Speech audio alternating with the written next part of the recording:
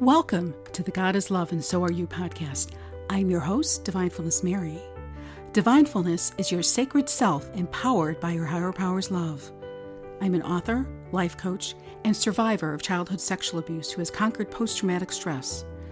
On Easter, God's love overwhelmed me and compelled me to create this podcast, a multi-faith mission to remind you how much God loves you and invite you to deepen your relationship with Him. Listen to how passionately God loves you. Though the mountains fall away and the hills be shaken, my love shall never fall away from you, nor my covenant of peace be shaken, says the Lord who has mercy on you. Talk about passionate love. Doesn't that just melt your heart? It's from Isaiah 54:10, and there's more like it that you'll hear about next week.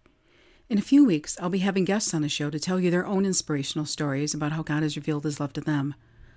Right now, I want to tell you the story about the inspiration for this podcast. Please keep in mind that God's messages in this story were meant for you too. This year during Easter Mass, my heart embraced the words, "This is the day the Lord has made. Let us rejoice and be glad." Even though I say these words almost every day as part of my morning love meditations, I felt an intense joy in my heart as the power of their true meaning breathed incredible peace into me.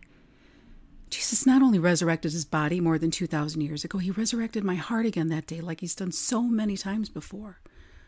From home, I watched the Mass from the Mercy Home of Boys and Girls.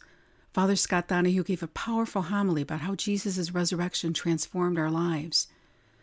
During these uncertain times, he reminded us that through Jesus, our Heavenly Father gave us the power of transformation. God's love transformed our lives, and we can now do the same for others.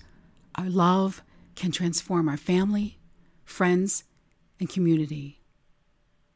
Then, the communion song brought me to tears. Suddenly, the lyrics, "And I will lift you up," seeped into my heart, mind, and body. I remember that not only did Jesus lift me up from the depths of despair and suicidal thoughts almost 20 years ago, in 2014, He also helped me conquer post-traumatic stress after decades of childhood sexual abuse, and He has continued to lift me up and my spirits every day since.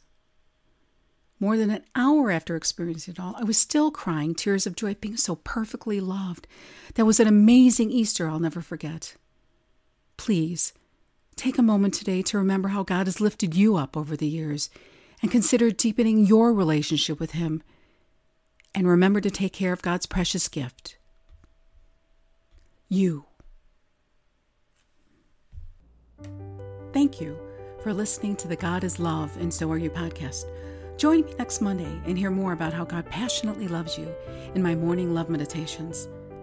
Subscribe to this podcast and download Divinity, an empowering poem, at divinefulnessliving.com/podcast.